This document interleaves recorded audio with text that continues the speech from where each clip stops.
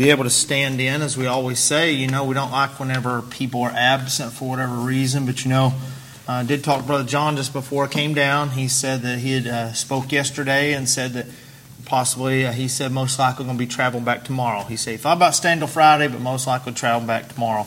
He told us he would get there and do that, didn't he? I mean, he told us Sunday. He said that's what would happen. He said he might come back Friday, but he'd probably come back Thursday. But it is good to be here, and it's good to see people in. It's a nice, cool place to be able to come in and a refuge of a cool house of the Lord, but also just to be able to open God's Word. And, one of the things that I think is so, so important, and guys, we know that we're very blessed here in this little church to know that God has directed our hearts to be here, but also that that there's a bond here that can't be faked. And you see a lot of times, I know a lot of you have worked in places, I know all you poor teachers, you've had to go to these silly PDs where they do these icebreakers and these bonding moments, and that's usually whenever I'm still back there mysteriously absent getting more coffee, okay? Because here's what I want you to do. Whenever I go to a meeting like that, give me the information and send me home. But whenever we come to God's house, that's not the way I feel. I really don't feel like I have to I don't want to be part of something. It's one of those things that whenever we have the opportunity, we should be excited and eager to step out and to do those things. And I would like for you tonight to go to 2 Peter. We're going to read a little passage of Scripture here, and then we'll have a word of prayer. But 2 Peter chapter 1. And I do want to mention also, Brother John said, do keep Kendra in your prayers. Said she had a rough week, so be in prayer for her. I'm sure it's rough on Dalton too, but it's in a different way. But it's really kind of a stressful thing for them. Been a rough week on them, so be in prayer for them. But 2 Peter chapter 1. We're going to read verses 1 through 4, and I want you, and I don't even really have a title for this except for, it is just good to be together. And I want us to look at verse number 1. It says, Simon Peter, a servant and an apostle of Jesus Christ, to them that have obtained like precious faith with us through the righteousness of God and our Savior Jesus Christ. I want to stop there just for a moment. Whenever you write a letter, a lot of times you'll put dear and then the person's name. That is basically the dear right there. Did you notice who he said he's speaking to? He's saying that he is speaking. He's first of all introduced him as that servant of Christ. And he's saying this is to all of you people who have obtained like precious faith.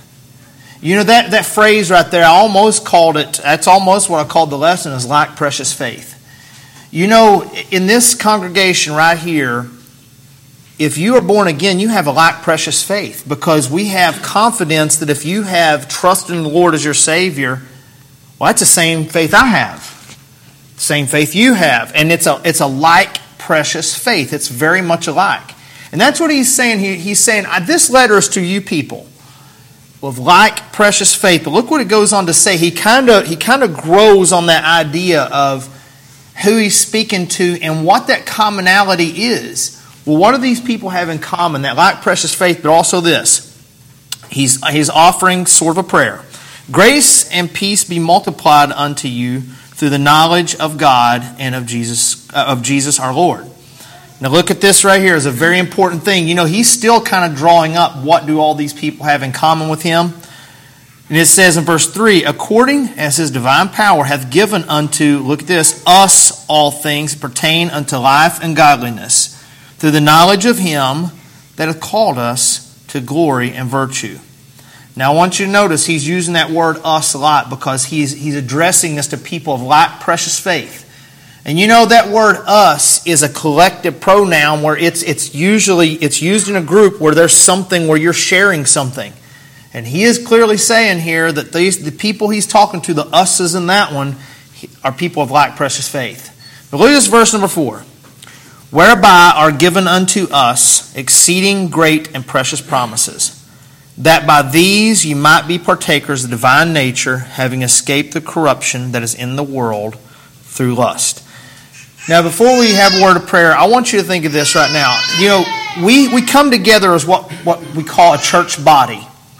You have a physical body that you dwell in, a physical body that you maintain, a physical body that you care for, a physical body that you don't discount one part of your body. I mean, I think Brother Jeremy mentioned this, and I was listening to like one of their podcasts they were doing talking about the body. There's a certain order of things, and whenever we function as a body, everything works so much better. I mean, you take Dad right now has 2 broken ribs. Now I got news for you. If you took that little spot, it's probably this big, and compared that to the rest of his body, but that one little spot's got him right now. That one little piece has got him because it's not working real well with him.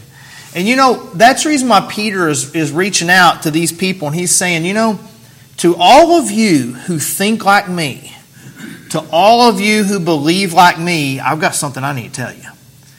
And I want you to realize that not have I only got something to tell you, I got something to encourage you by telling you we've been given some great and precious promises. Now we know the world laughs at our great and precious promises. But guys, we also know the Scriptures tells us that the simple things that God gives us confounds the world. They can't even really understand it. And again, we have to understand that's why they're called blind.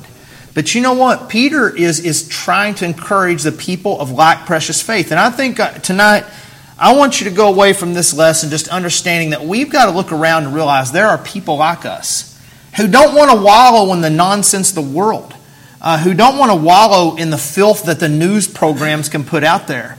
And they want to come together to hear encouragement, sometimes correction, but also get reminded that we don't just show up here and hold down a pew for an hour and leave, hopefully out of habit.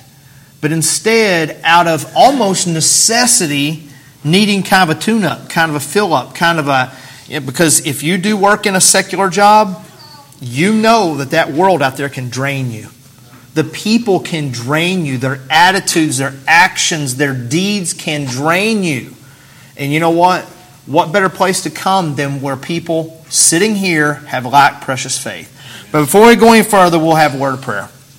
Dear Lord, we thank you for this day. Thank you for your watch care over us. And Lord, thank you for the words you've put here in this book, Lord, for us to even look at, Lord, thousands of years later and just be encouraged by the fellowship that Peter had with these people. And Lord God, I do pray that you just help us to enjoy this night of fellowship and watch over pastors as they travel home tomorrow. Lord God, just direct the words tonight. Just forgive my sins. Ask in Jesus' name. Amen. But I want you to think of this. Physical contact and physical companionship, it's necessity. And I'm not talking like a romantic thing. I'm talking about just like, friends. People just coming together and being able to share in a burden, share in joy, share in sorrows. Those things are a necessity. A person, I will tell you this, I know I hear people talk about a lot of times about what we term as a shut-in. A person who, not by choice, but just they're bound, maybe to their home because of age, because of ailments or whatever. You got to realize those people are not choosing to be that way. And in that fashion, we have got to be the people who kind of go to them.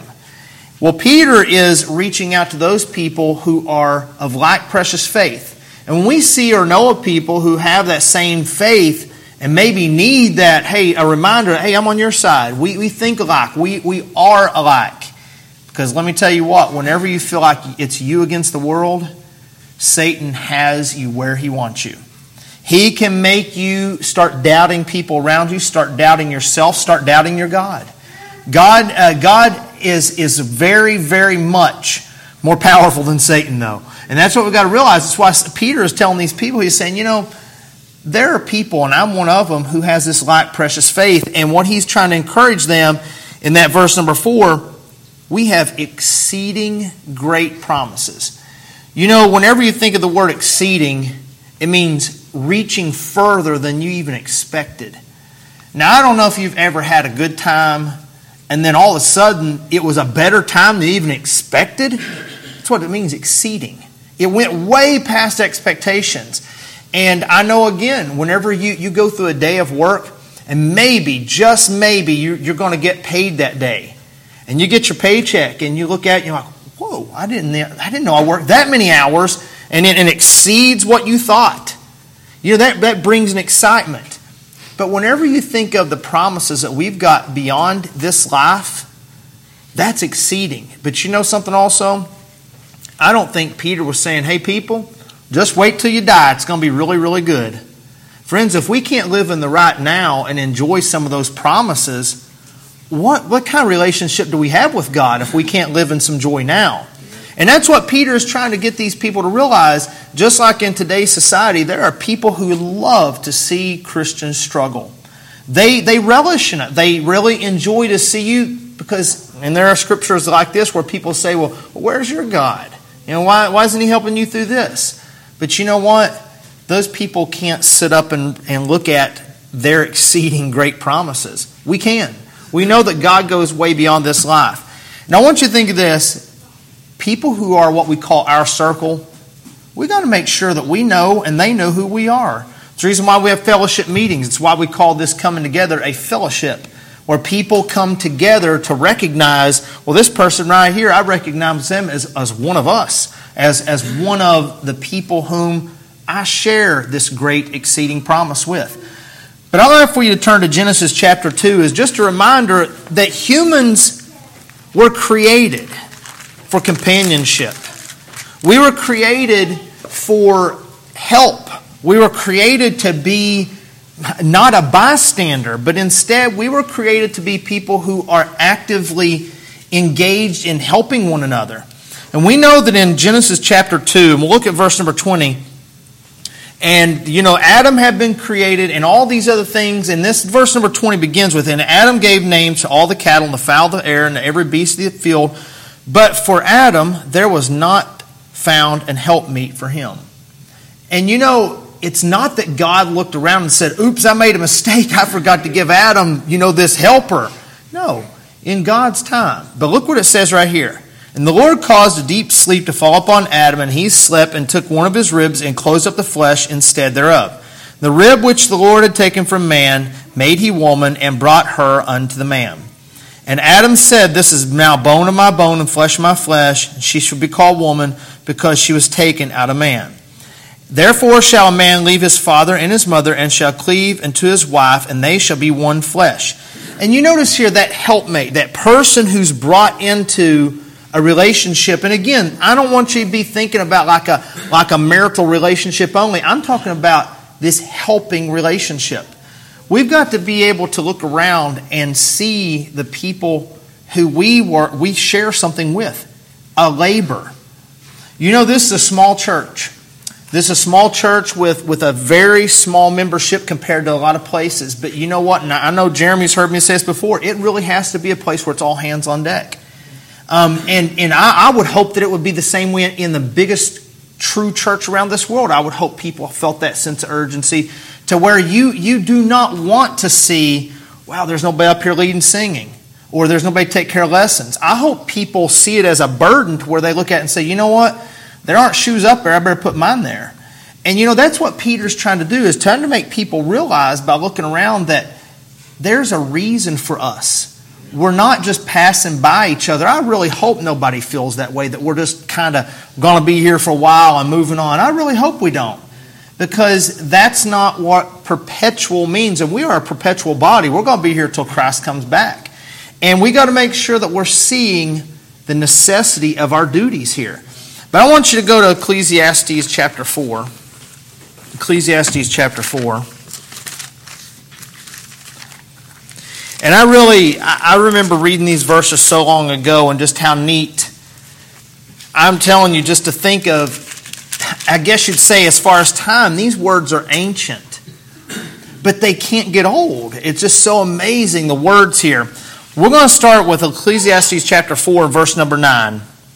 Two are better than one because they have a good reward for their labor. Now, I'm going to tell you this. It doesn't take real genius to figure out. If you're out doing physical labor, and it's you and you, I'm telling you what, that labor can turn into a burden real fast. But whenever you have that person show up, and that man, they've got willing hands, a strong back, or a mind to help you do that work, I'm telling you what, it makes work more fun. I've even spoken with Grant about that. Whenever you're working with the right person, work doesn't always feel like labor all the time. And, it really does. It is that way. How practical is that? Two are better than one because they have a good reward for their labor. And you literally cut the work in half. You make it to where it's such less of a burden on somebody whenever you show up with that willing mind. And verse number 10 says, "For if they fall, the one will lift up his fellow, but woe to him that is alone when he falleth, for he hath not another to help him up."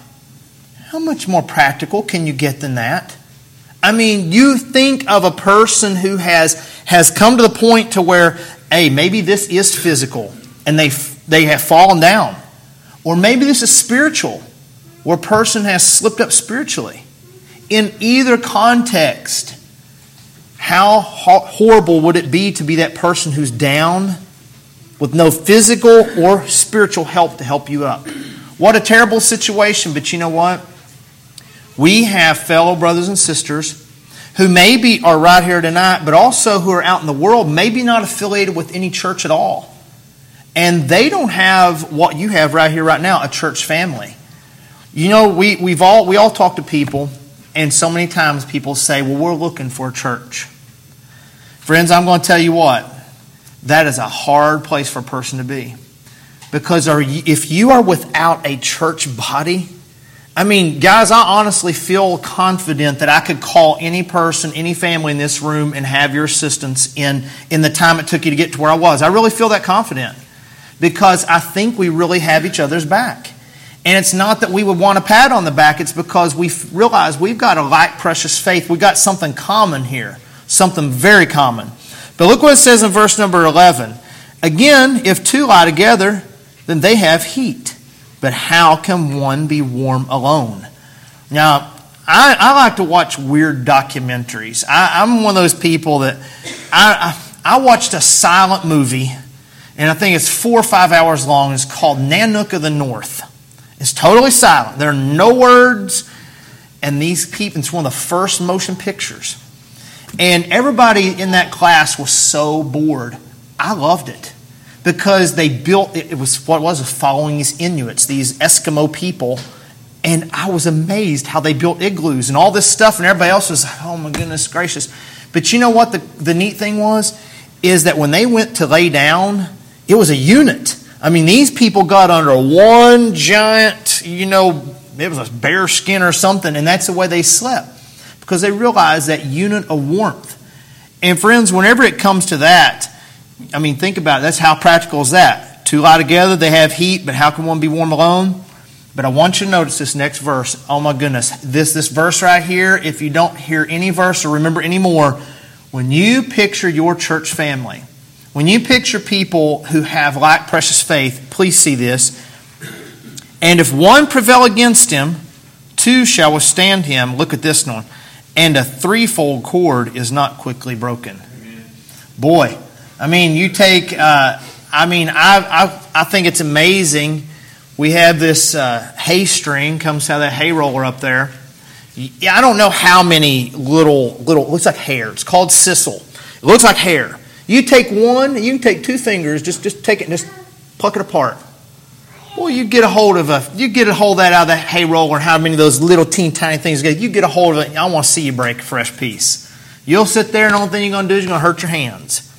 You know what? Whenever Satan comes up against very, very weak individuals, friends, it's just right there.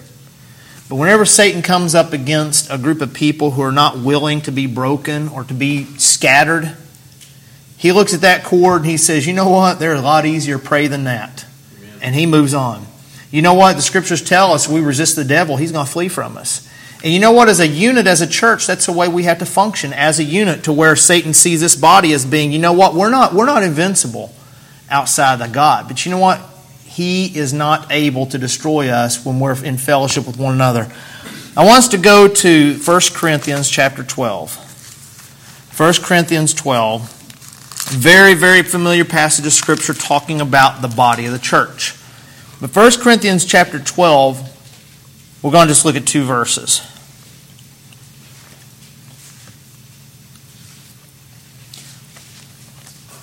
First Corinthians 12, and we're going to look at 25 and 26. That there should be no schism in the body, but that the members should have the same care for one for another. And whether one member suffer, all the members suffer with it. Or one member be honored, all the members rejoice with it.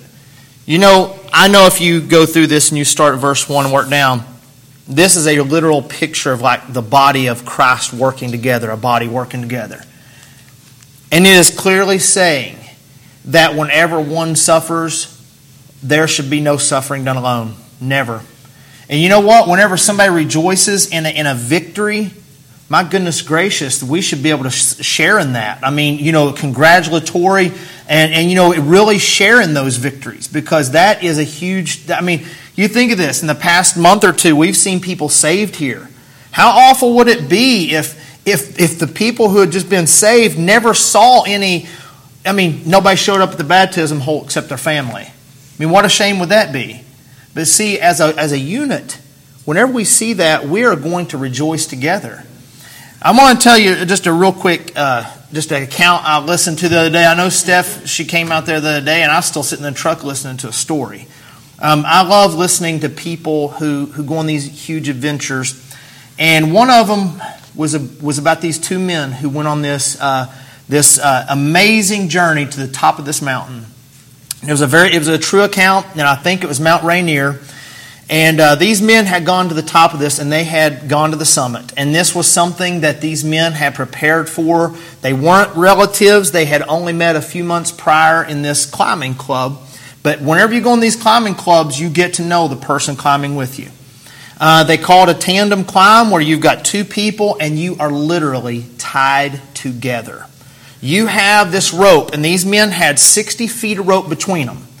Now, most of the time, they were, you know, very close to each other, just right on each other's heels. They went to the top, had their big celebration, and on the way back down, they realized that how hard this was. And you might be thinking like me, going down, so what? No, they had used all their provisions going up, because you want your load being lighter coming back. And they had planned it, you know, and all this, and all they'd eaten was that, you know, you look at it, looks like sawdust, granola, and all this stuff. And they were really longing to be back. And they were on their way down, kind of joking and jesting, and, you know, talking. And they kept walking. And they had these, and if you ever watch anything about these climbers, they have these things called crampons. And they literally have these things that, I thought they should call them clamp-ons, but they clamp onto their boots like spikes all the way around them, and that helps them in situations. Well, these things are all in these packs and everything, but the one thing they've got these walking sticks where they're testing, because the shifting snows create these things that are called a crevasse, and it opens up. But the problem is, sometimes those things will open up, then these big snowstorms will come and cover it. And all you have is this little shallow layer that if you step in the wrong place, you're gone. Really gone. Well, he said that they were walking and they were coming down this mountain. He said, and they, you know, just talking up a storm, just talk. And he said that whenever he leaned forward to punch his stick into the snow, there was no bottom. And he said most generally, you would do that and you would retreat. But there was no retreating to be done, because whatever he did, whenever he hit that snow, he destroyed the snow bridge that was under him. And he said he began to fall, and said that he could hear the sound of that rope coming out of his, because, you know, again, they're not dragging the 60 feet of rope. It's just between them, coiled up, but he could hear that rope just ripping, coming out fast. And hearing this guy tell this, it felt like it lasted forever. You know, we go through life, and we know we're prepared for so much. We carry around, probably not a rope, but we have a safety net, don't we? We have a safety net of people. But you know, this guy knew that his friend, as soon as he saw him disappear, had one job.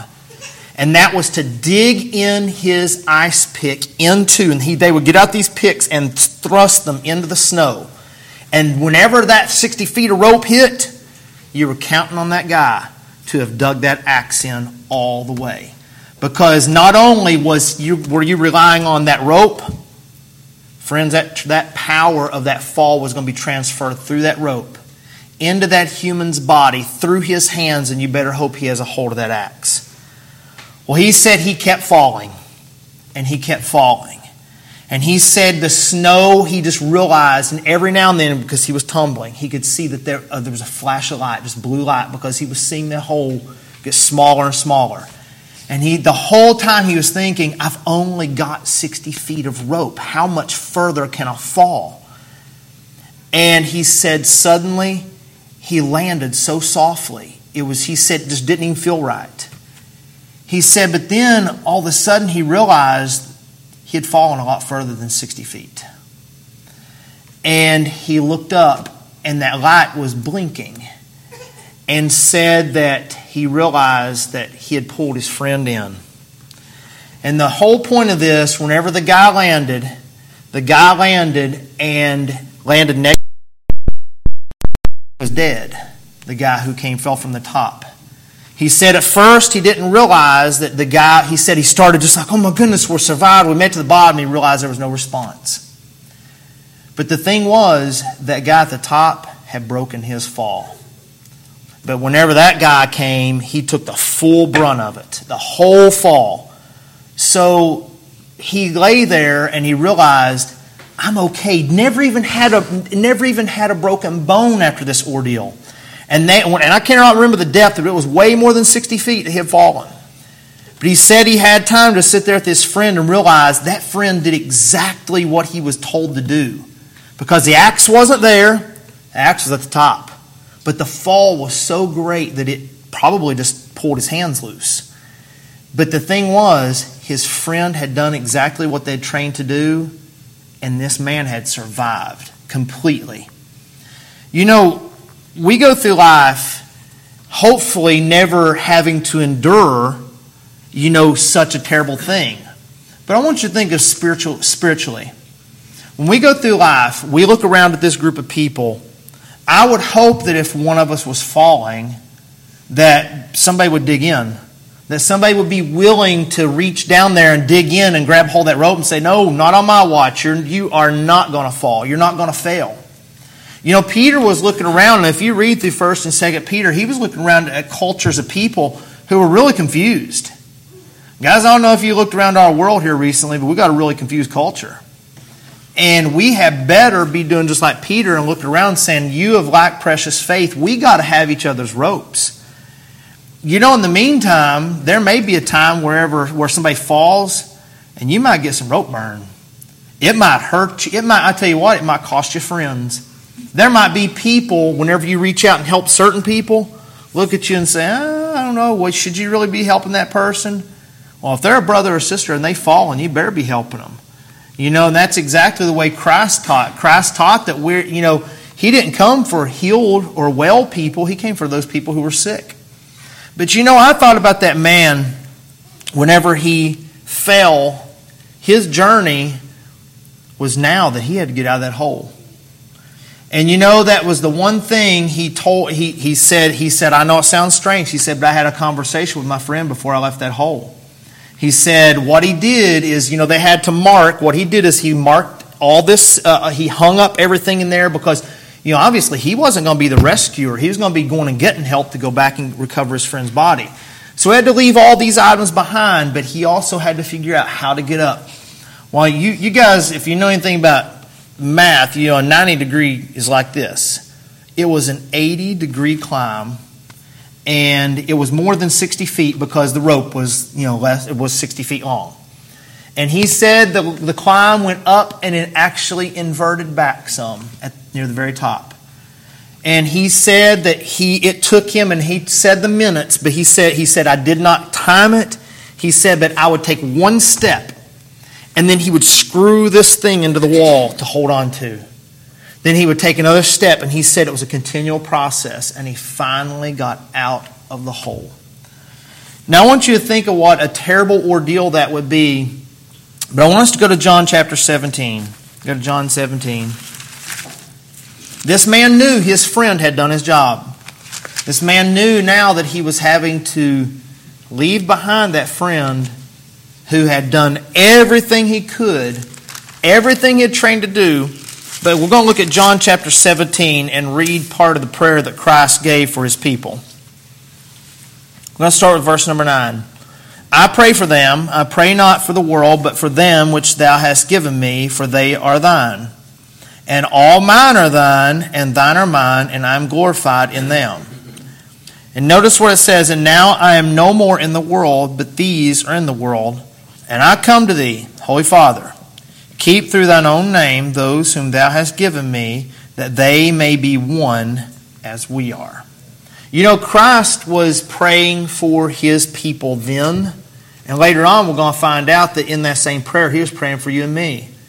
He wanted a oneness with his people. He wanted a oneness with his people because if he could, if people would realize that, you know, there's an old statement that says one is the loneliest number.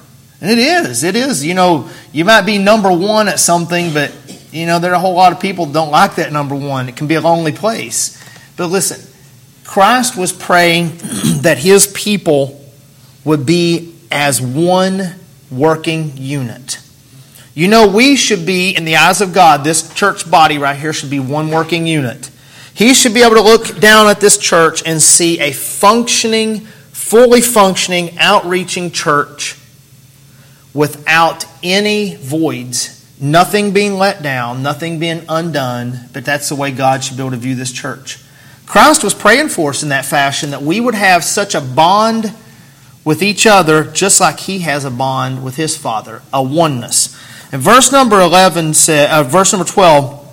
while I was with them in the world, I kept them in thy name. Those who thou gavest me I have kept, and none of them is lost, but the son of perdition, the scripture might be fulfilled. And I want you to look down here, and I want you to look down and go down to verse number 15. I pray not that thou shouldest take them out of the world, but thou shouldest keep them from evil. When we look around, we have brothers and sisters who, you know, I would never want to be alone and be like, all right, let's everybody just go to heaven.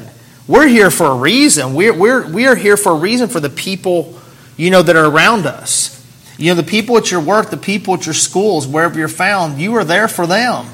And, you know, right here, Jesus is basically saying that, you know, keep them from evil. Give them what they need. Give them the wherewithal, the ability to. And you know what? Through God's Holy Spirit, and you know what? Through the encouragement of brothers and sisters, we can overcome that evil. We can. It's a fight. It's a daily warfare. But it says right here in verse number 16, they are not of the world, even as I am not of the world. Sanctify them through thy truth. Thy word is truth. As thou hast sent me into the world, even so have I also sent them into the world. And for their sakes I sanctify myself, that they also might be sanctified through the truth.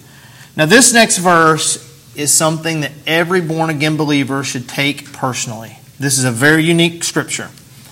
Neither pray I for these alone. He's not just praying for the people who are right there. Look what it says. But for them also which shall believe on me through their word. Amen. Friends, that's us. That's us. We believed on Christ because the perpetuation of that word being passed down generation after generation, across cultures, across continents. That is us right there. Christ was praying for us the same thing, that we would be given the same power to overcome evil. And it says, that they all may be one as thou, Father, art in me, and I in thee, that they also may be one in us, that the world may believe that thou hast sent me. What does the world think of a discouraged, broken, disjointed, unwilling church? Well, guys, they think that, yeah, that's exactly what our new religion is. That's exactly what that Jesus stuff was. That's what the world views it as. They love to see a failure. But what do they see whenever they see a church that parking lot's full, people are active, people are encouraging to each other, you know, walk around talking about how's your day? That's exactly what we are to be. We're to be people who care enough to ask, how are you? How are you doing? And you know what? Be ready for whenever the person says, not real good. Because you know something? And I know Brother Jeremy and I have said this before. A person asks you to pray for them. Please don't wait till you go to bed. You can pray for them right there. I mean, seriously, you can pray for them right there on the spot. You can pray with people. You don't have to wait until it's bedtime or your prayer time. It might be that time right there might be the one time that person needs prayer more than you ever know. And you know something? Going back to Peter, he was looking around and saying, all of you who share the same bond, we have to have each other's back. Now I want us to go back to that account of that hiker. He did make it out okay. And believe it or not, he was only a couple hundred yards from a rescue post. Like they have these outposts, these places, I guess, call them checkpoints maybe, where you could go to, and there were rangers. He said they could tell, obviously, when I showed up, and, they know who's on their way down the mountain, okay? They don't. It's not like, you just go and come. They know how many people should be coming down. So when they saw this one hiker coming, they knew we got a problem. Well, he was able to direct them back to where that crevasse was, and they were able to get the guy out, and he had perished.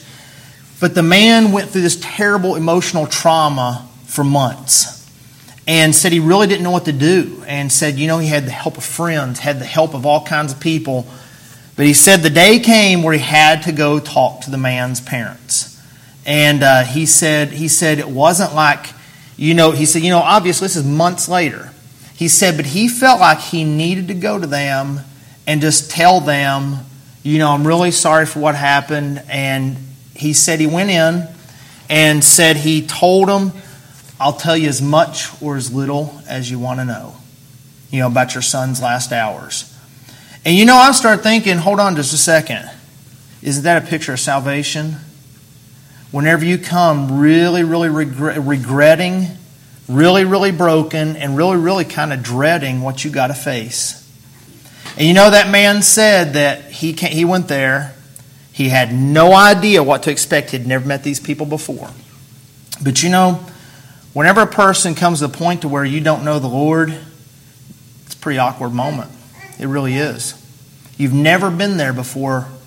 You've never been there. You've never been to that point to where you realize, my goodness, I need God more than I even recognize. And then you come to that point to where I need to tell you something.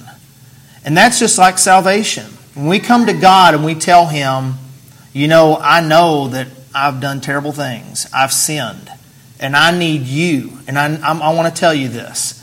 That man said that after he started, he said the parents told him, said, we want to know what that climb was like and that descent. Because we want to know, because we know our son was fun-loving. He said that it was very awkward, he said, but as he started, he said the mom came over and put her hand on his hand. And he said, after that, he said, I could talk just freely. That's exactly what God does to us. Whenever God sees that we have come to Him in full repentance, knowing that I'm just going to lay it all out. I need you. I need to get this out. That's what salvation is. It's the same picture as being able to go to that person you've never met, to that God you don't know, and tell it all. Because you know what the man said? He said whenever he was going, he said he kept saying, I'm sorry. And you know what? The lady told him, said, you have nothing to be sorry for. We understand what our son has done. You know what? Whenever we come to that point with God, God knows what His son did, doesn't He? Amen. He knows His son paid the price. He knows His son went all the way down to the bottom of that hole with you. And you know what? He was the one with the rope. He gave His life. But guess what? We don't have to worry about crawling out of that hole like that poor hiker did.